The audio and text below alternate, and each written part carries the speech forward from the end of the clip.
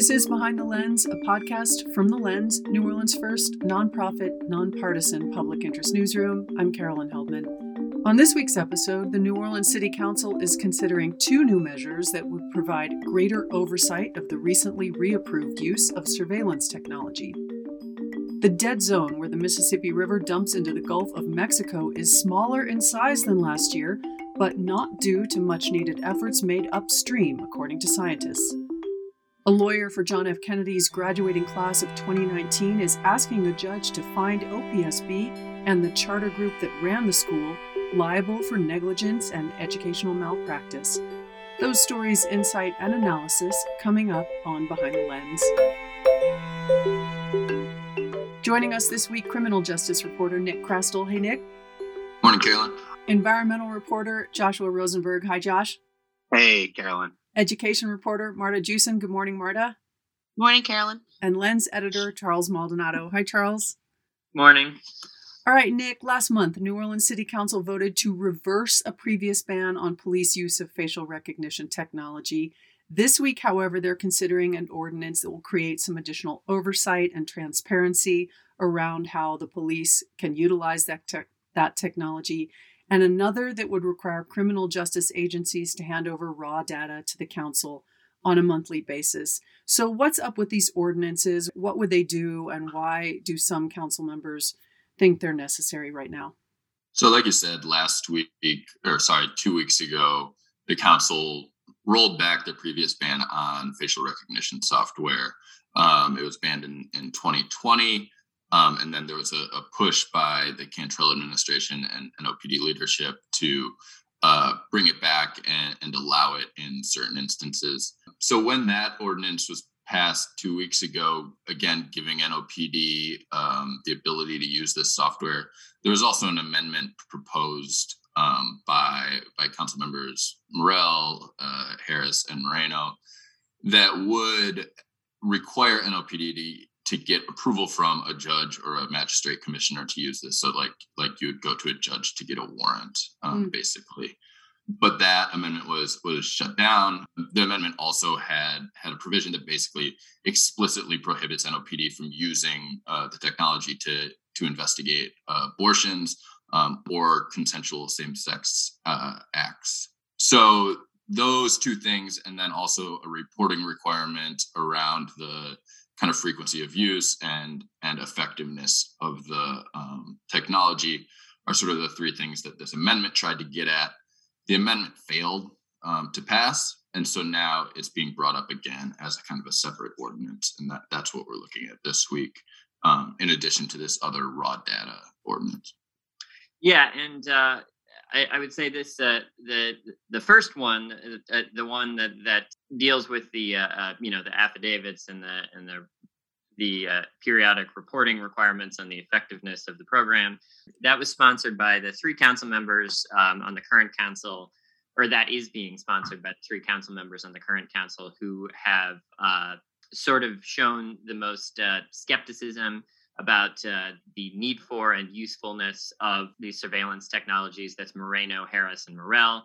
I believe Moreno was absent from the last council meeting, and you sort of wrote about how that likely affected the amendment not passing. Yeah, that's right. It was a 3-3 vote on the amendment, which meant it failed. Councilman Joe Giarrusso also voted in favor of it.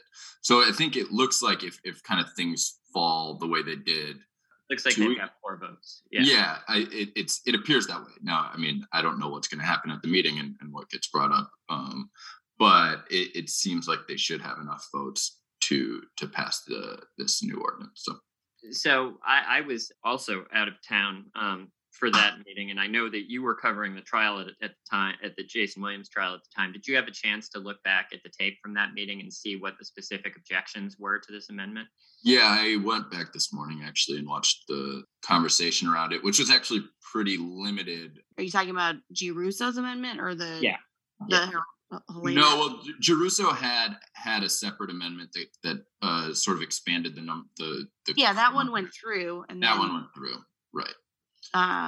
Leslie and Helena's amendment, like, people were pretty upset about that. Like, they were very, very cautious about it.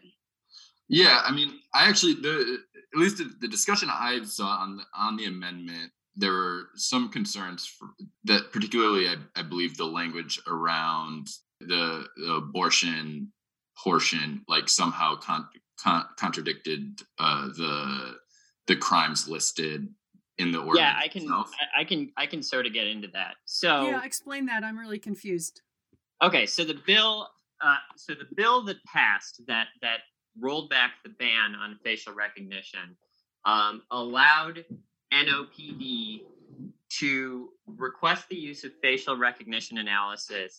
And just as an explanation, the way the NOPD does this, at least right now, is they don't have their own facial recognition software. They would request it from other agencies, most particularly what is known as the Fusion Center in Baton Rouge, which is the Louisiana Fusion and Exchange Center, which is a criminal intelligence sharing partnership between the state police and several federal agencies. Anyway, so as the bill was written, it excluded, quote, crimes of violence, which is a legal term in Louisiana state law. It allowed facial recognition for the investigation of crimes of violence. Then it had a list of crimes of violence that could apply. So if you go into Louisiana state law, crimes of violence, as defined, includes criminal abortion. And I'm not going to go into exactly what that means. Just suffice to say that criminal abortion, as written in the law, was originally a separate crime than the crime of abortion that is now illegal under the trigger law. So the list of crimes that were in the ordinance that was passed did not include criminal abortion, but there was some concern from council members that because it used the term crimes of violence, that could be interpreted to mean that the list that was in the ordinance was not an exhaustive list, and the police could use this to investigate any so-called crime of violence, which could include criminal abortion. So the other concern, I believe, was that the legislature could redefine homicide in state law, which is of course a crime of violence, to include abortions. And that would certainly open it up because homicide was included in the list in the New Orleans law. So this amendment, what it does is it explicitly says that abortion is not part of this list, is not to be investigated using facial recognition. And it also includes consensual sexual relations between adults, including any law that purports to make same-sex sexual contact illegal.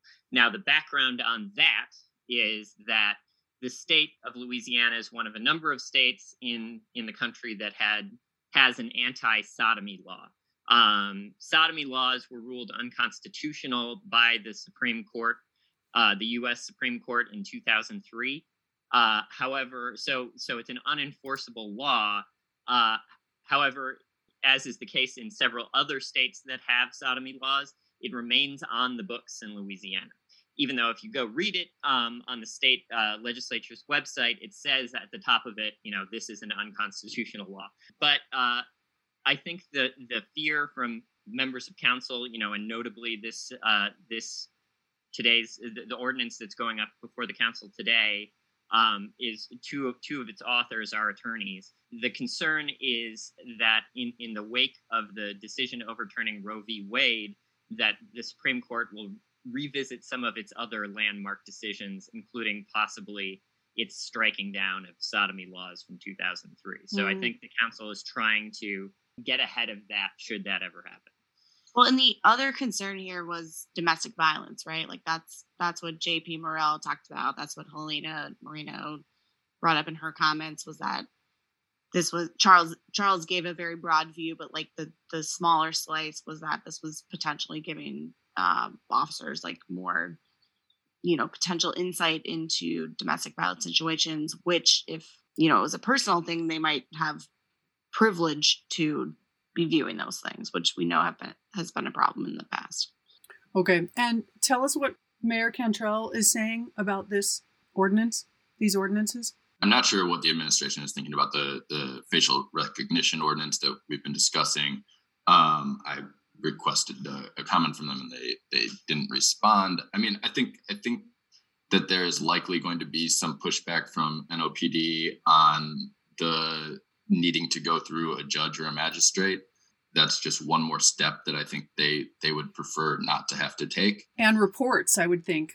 I wouldn't think they'd be happy about that either. Yeah. I mean, and so the other ordinance that's being discussed is this reporting of raw data to the New Orleans City Council, and this applies both to NOPD and a little more broadly to NOPD. NOPD would have to report some specific things to the council, and then also produce these public data reports every month. But it also would apply to some degree to other criminal justice agencies, the DA's office, the sheriff's office, to turn over all this raw data to the council. And we obtained an email from one of Cantrell's top officials, Tanisha Stevens, who's the criminal justice commissioner. And she was basically laying out the concerns with this ordinance. One, that it would be overly burdensome to these agencies to have to produce these reports every month. And, it's true that basically all of these agencies have a serious staffing issue. And we've seen that with the sheriff's office. We've seen it with NOPD. So that's one concern. She also expressed concerns about how well the data would be protected. And then also, which was one of the more interesting things in the email, she said she was concerned it would create multiple sources of truth, and that it would undermine public confidence. Yeah, I'd like to know exactly what that means, because it sounds a lot like this information in the hands of the council would be used in a way that wouldn't be framed the way the administration wants it to be framed. They didn't respond to your request for comment, so I don't know if that's what they meant, but it certainly sounds that way. Right. Yeah. I mean, that's certainly the way I read it is, there's obviously been this kind of back and forth and conflict between the council and the administration. And yeah, I mean, the way I read that certainly is, we don't want you taking this data and putting out something different from what we're saying. Yeah, it was an interesting way of framing it. Right. Yeah. So that's one thing. I mean, I think you have to give her that she does have a point about the privacy part of it. I mean, if what she's saying is true, that the raw data, like if they're getting raw data that is not, going through a legal intermediary for redaction or anything, that it could contain, certain private and personally identifying information. It's true that the ordinance does not call for specific measures to maintain the privacy of that information, either from a sort of data security side or from a what can the council say out loud about what they're reading kind of side. So I do see that there are potentially legitimate concerns there, depending on what is actually contained in the raw data. Yeah, the ordinance uses appropriate privacy protections kind of as the guidelines for how the data should be turned over. That sounds extremely vague to me. Yeah, it is. It's vague. I mean, they definitely have a point there. The council could have, perhaps could have written something a little more specific in there, and who knows? It's Thursday today. We're recording this a day before it's gonna publish, and by tomorrow there'll either have been a vote on this or they'll have decided to defer it, and perhaps that'll come up and there will be some amendments offered either today or at a future council meeting. We'll find out more as the week progresses. Thanks, Nick. Let's go on. And an update to this story. The New Orleans City Council approved both ordinances today. However, the language requiring police to submit sworn affidavits was stripped out, but the remainder of the ordinances were passed as described in the story. You're listening to Behind the Lens. I'm Carolyn Heldman. My guests this week are criminal justice reporter Nick Crestel, environmental reporter Josh Rosenberg, education reporter Marta Jewson, and Lens editor Charles Maldonado. Hi, I'm Ann Muller, Chief Operating Officer at The Lens. The Lens is the New Orleans area's first nonprofit, nonpartisan public interest newsroom dedicated to unique investigative and explanatory journalism. We have a diverse set of financial supporters, including major national foundations, local foundations, and dedicated readers in the New Orleans area. Please make a tax-deductible donation to support our work at thelensnola.org/donate. Thank you. Okay, Josh. NOAA, National Oceanic and Atmospheric Administration, announced Wednesday the dead zone in the Gulf of Mexico this year is smaller than expected. However, it's still larger than the targeted goal. The effects of the low oxygen zone, caused mainly by agricultural runoff, can be devastating for marine habitats and the fishing communities that depend on that ecosystem to be healthy. So explain what the dead zone is. Yeah, so it's a phenomenon that happens seasonally. There's all this nutrient runoff that collects in the Mississippi River Basin. For those who don't know, it's a huge basin. I think it expands to like 30 plus states, an enormous basin. And you've got all these farms and, agricultural activities happening there. And the nitrogen and phosphorus that are used in those operations for fertilizers and et cetera, a lot of that eventually finds its way into the Mississippi River, also into the Atchafalaya River. And when this nutrient stream, if you will, makes it into the Gulf, it creates these algal blooms, they're called. And then when those perish, the decomposition process is such that all these bacteria end up eating away at those algae. And by virtue of doing that, they deplete the oxygen level at these subsurface water levels. And so what you get is these areas of very little oxygen, sometimes no oxygen. And, that's a long way of saying that essentially a lot of marine life just simply can't survive in that kind of environment. So for the mobile creatures, they move away from this low oxygen zone. And for those that are not as mobile, a lot of times they end up perishing. And that, of course, has adverse impacts on the ecosystem in general. So give us some numbers here. What is the size this year? What was it last year? And why? Yeah, so this year it clocked in at a little under 3,300 square miles. Last year it was over 6,000 square miles. And just for the sake of comparison, the state of Connecticut, for instance, is a little under 5,000 square miles. So that's definitely a, pretty substantial decrease from last year's figure.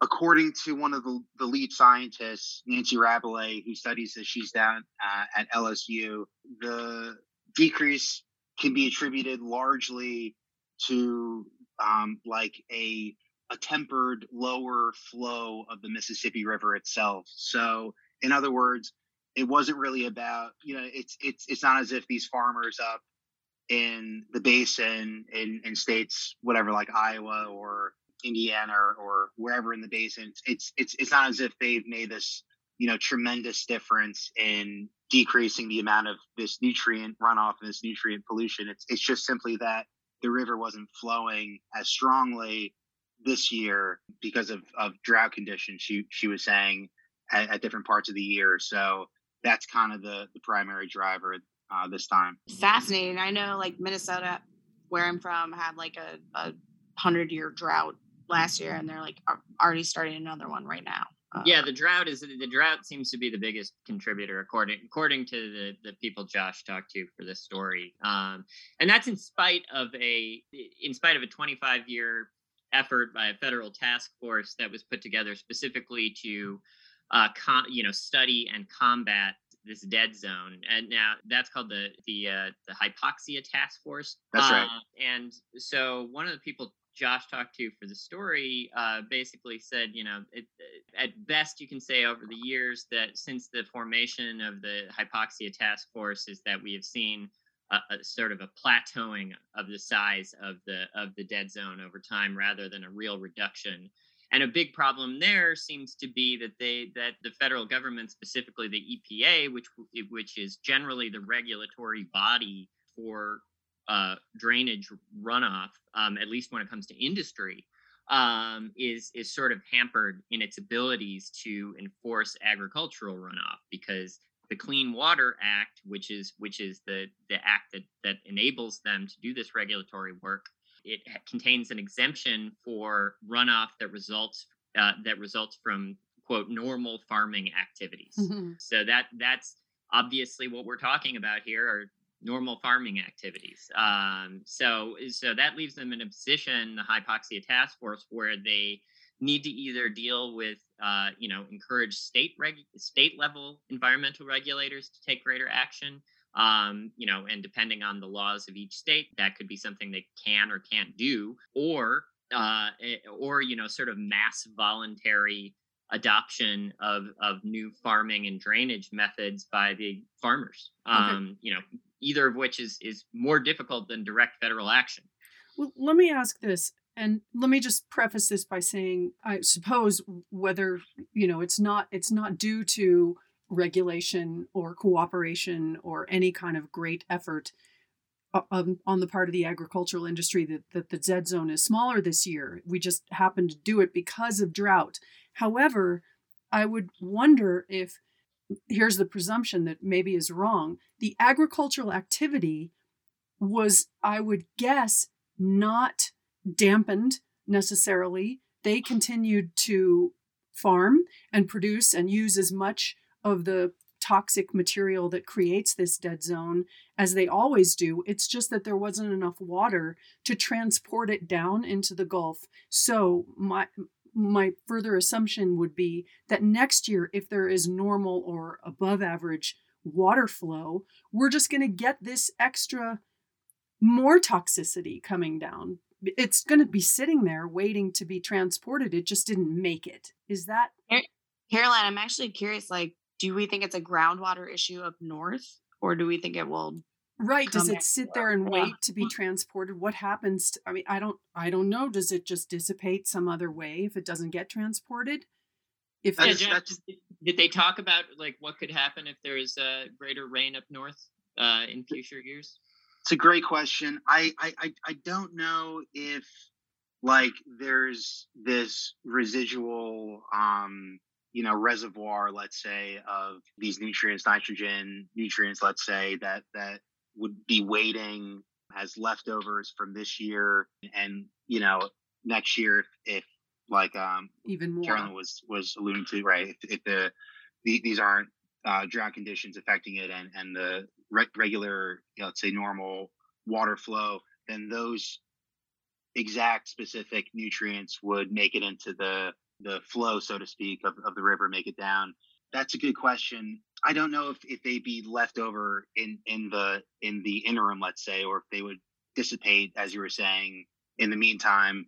To kind of just put a different lens on it just for a moment, one of the main drivers they look at is so-called nitrogen loading that happens up in the basin. And as I understand it, that just means the amount of nitrogen that they're using in any given year for these nutrients. And that's remained fairly stable over the past number of decades. You see some variation, but it's remained largely stable. That's not really come down at all. So my takeaway from that is, if they're not lowering the amount of this nitrogen loading on the front end, then next year, if the water levels are closer to what we've experienced before, then that would have then we'd be right back essentially to where we were in terms of the size of the dead zone, with or without, the separate issue of what happens to these nutrients that may not have made it into the Gulf this year that were used in the basin. Okay. Right. And that size is several times above what the task force's goal is, right? What is the goal size for the dead zone? The goal is 1,930 square miles by 2035. Yeah, so even in a low year, we're still well above that goal. Is there any good news about what may happen in the future and efforts being made to target or to reach these targets? That's a great question. My takeaway from the reporting I've done on this is that there's a lot of inertia in the system, that farmers, states are set in their ways in a lot of respects, and it would take a whole lot of investment to really bring these levels down to the target goal. There is a study showing that it would take $2.7 billion annually for the U.S. to invest to reach this target goal of under 2,000 square miles. This task force that Charles was talking about earlier was scheduled to receive funding from the Biden administration's infrastructure legislation, but that would total only $60 million over 5 years. So, I mean, if you take these researchers' conclusions, I mean, that's quite, it's quite a yawning gap, to put it generously. Right. Right, and it's all again, on the federal side at least, and on most of the state side, this not only it's all carrot, no stick, and the carrot is, as you just mentioned, isn't even a very big carrot. Yeah, it's more of a baby carrot than anything. Which they grow up there. Which they grow. So you get some ranch dressing though, that maybe. Yeah. Anything's possible. I encourage everyone to read the story because you've got some great insight into how it impacts the fishing industry. You talk to a couple of fishermen who talks about having to go further and further out into the Gulf, which is dangerous, and it's a great story. And more expensive. Yeah. And expensive. Yeah. Yeah. All right. Thank you, Joshua. Thank you. Marta, the legal team for the graduating class of 2019 at John F. Kennedy High School, when more than half the graduating seniors were found ineligible for their diplomas, is asking a judge for a partial judgment on behalf of the class. Remind us again what happened to the class of 2019 at JFK High School. Yeah, so this started out actually with a tip from a administrator who had left the school about alleged grade changing. And that had only been alleged to happen to 10-ish students. And what happened from there is that obviously with that allegation launched a district investigation, a charter investigation, and actually a Department of Education investigation. And from those investigations, we found out that there was a lot more going on at that school. And like you said, more than half of those students in the graduating class were ineligible to graduate, not by any fault of their own, but they literally either hadn't taken the proper courses, didn't have the opportunity to take them, or when they did try to make them up, were not being properly supervised, so they couldn't count towards their diploma eligibility. Right. So what is the attorney asking for right now of the judge? She is asking for a partial summary judgment, and partial meaning that she has separately filed both against the Orleans Parish School Board for failing to supervise the charter group properly, and then separately against the charter group, New Beginnings Schools Foundation, which no longer, well, it still exists, but no longer is running schools for the same thing. So she is hoping that if she can prove, and she's filed for emotional distress, which from talking to her and from talking to students is apparent, right? Like students had to go back to school in the summer. They had to go, some kids had to return for another year. Seems apparent.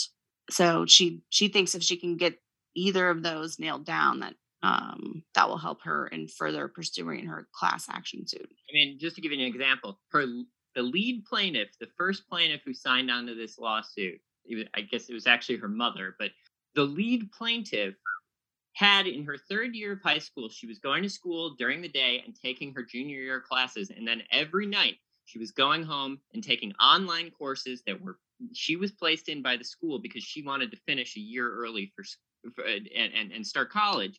At the end of the year, after graduation, this student finds out that all of these online courses that she had spent an entire year taking, basically working 12-hour days between going to school in person and then taking classes online after school, all of them were invalid. And she had, if I remember correctly, had to redo her entire senior year. Yeah, basically. And her mom talked about her. She said Taylor would stay up, until midnight every night doing these courses, and then she had to go back for another year. Oh, right. Oh, tell me about the class action designation. Why is that important? Yeah, so I think the big question here, and especially in light of recent issues, which we'll talk about in a little bit, the big question here is whether or not students are getting the courses they need and have the opportunity to access those courses. So the class action that they have filed for is for any student who was in that school during that year. And that can be a freshman, it can be a senior, But the main issue is whether or not these kids are getting the right courses. We have yet to see if it's been certified as a class action. Right, which leads us to talk about another school recently had a similar problem. We just discussed it a week ago or 2 weeks ago. Exactly. So Einstein Charter High School had the basically exact same problem for what I can tell, which is that no one was keeping track of what these kids were taking for their high school diplomas and if they weren't meeting requirements, they weren't finding out until later. Like half that class was not eligible to graduate, and they didn't know that until after the ceremony. It calls into question all the, everything they put into place after Kennedy, and that was not happening.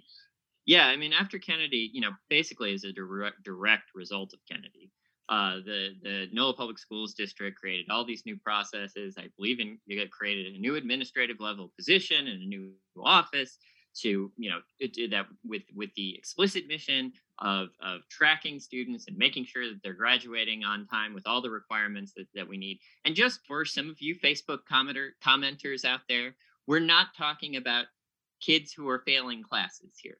Let's just get that out of our mind. We're talking about kids who believe that they're taking the right classes. In most cases, are passing these classes, but there is a record-keeping problem where the school is either not offering the correct classes or it's not submitting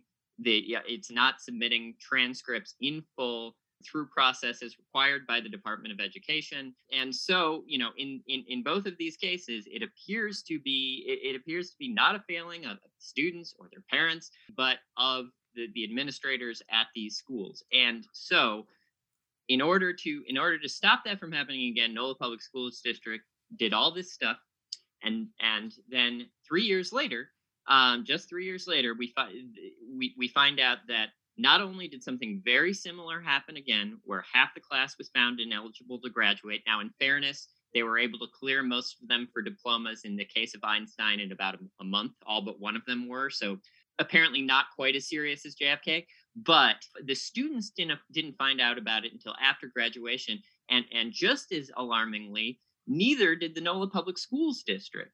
And the NOLA Public Schools District didn't find out about it through their own work, through these new processes they created. They found out about it because an administrator at the school had to go tell them. So, that certainly is a little concerning when it comes to, they put all of this in place and what has come of it. I mean, I think it is highly concerning that a board member had to report this to the district, right? Like that is tragically an Einstein board member. Yeah.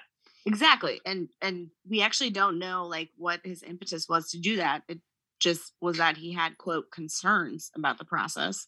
So who knows what else was happening, but we all went to high school. Never did I question the courses I was taking that I wouldn't be eligible to graduate. Like apparently that's a security not every kid has. So yeah. But apparently the district was not filling the positions that it created for this purpose, correct? No. You're exactly right. They told us, we said you appointed this, you put up this new position after Kennedy, and they told us, that position was, being held half-time by another person who was doing another job. So, and didn't they blame COVID a little bit too?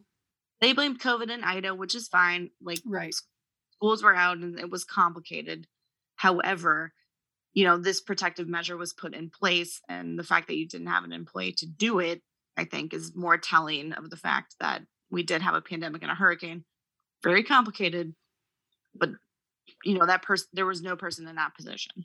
Right. I mean, yeah, those things don't necessarily keep them from hiring somebody. Did they have a budget issue or something? Is that what the problem was? I'll go ahead and go on the record that no school has had a budget issue in the last year because everyone's had pandemic relief funding. So budget issues upcoming, yes, absolutely. But for the past year, there was plenty of funding. At OPSB, there's a newly appointed board member. There's an interesting story about him. Tell us about that. So yes, Donaldo Batiste was the sole applicant for the District 4 position, which was vacated a couple weeks ago by J.C. Romero. He is largely from a traditional schooling background, so I think he is going to be an interesting part of this board that is, I would say, largely, kind of pro-reform based. Pro-reform, in other words, meaning a board that has largely been elected and is very in favor of the current model for New Orleans, which is a charter-based sort of each school is granted a certain level of autonomy sort of model. But, it was interesting, first of all, because the district has been taking some measures, some baby steps over the past couple of years, and in fact, some larger steps to centralize central office operations and have more regulations over charter schools. And because when this board member was being interviewed prior to his appointment, he had some pointed comments about that, about charter schools not getting enough central office support and oversight. And he specifically brought up the Einstein situation, right? Yeah, he did. I mean, he very pointedly said that charters apparently need more oversight, citing Kennedy and Einstein, specifically Einstein, and that from his traditional school background, he thought there should be more support for struggling schools. That's kind of the angle he's coming from. Right, because the model has been, I mean, and this has changed a little bit too, especially during COVID, but the model in the past has been, support for struggling schools. It has been there, but it's been somewhat limited. And the solution and the solution was more, what critics would sort of call like a regulated market-based solution, where if a school isn't performing up to snuff, the solution was to close it rather than to offer central office support to get it into a place where they want it to be. And that's all well and fine in theory, but you have kids in that school for 5 years before you close it. So that's the parental concern on that side. Well, it's interesting timing for this appointment, so we'll see what happens with him being in the seat. Yeah, I think he sounds like he's going to be a straight shooter, so I think it will make the board a little more interesting. Mm-hmm. When is the District 4 special election going to happen, Marta? In the spring, I believe in March. Okay, so qualifying just happened for the other vacant seat, which is District 1, but qualifying would still be coming up for the District 4 seat. Did they ask him at all whether he was intending to run for They actually didn't ask him if he was going to run, which I was surprised about, because they asked everyone else that in the District 1 seat position earlier this year, and also asked where all their kids or grandkids attended, even though some of the board members won't stay where their own children attend. Let's just put that on the record. So I'm not sure if he's going to run for that seat, but I do know from board president Olin Parker that they couldn't get him into this election. They couldn't get this seat into this fall's election. They didn't have enough time. Okay. Well, thanks, Marta. Thank you. All right, you all have a good week. Thank you. Bye-bye. This is Behind the Lens, a podcast from The Lens, New Orleans' first nonprofit, nonpartisan public interest newsroom. I'm Carolyn Heldman. Thanks to our guests this week, Nick Krastel, Joshua Rosenberg, Marta Jewson, and Lens editor Charles Maldonado. You can read all the week's other news plus opinions at our website, thelensnola.org. Thanks for listening.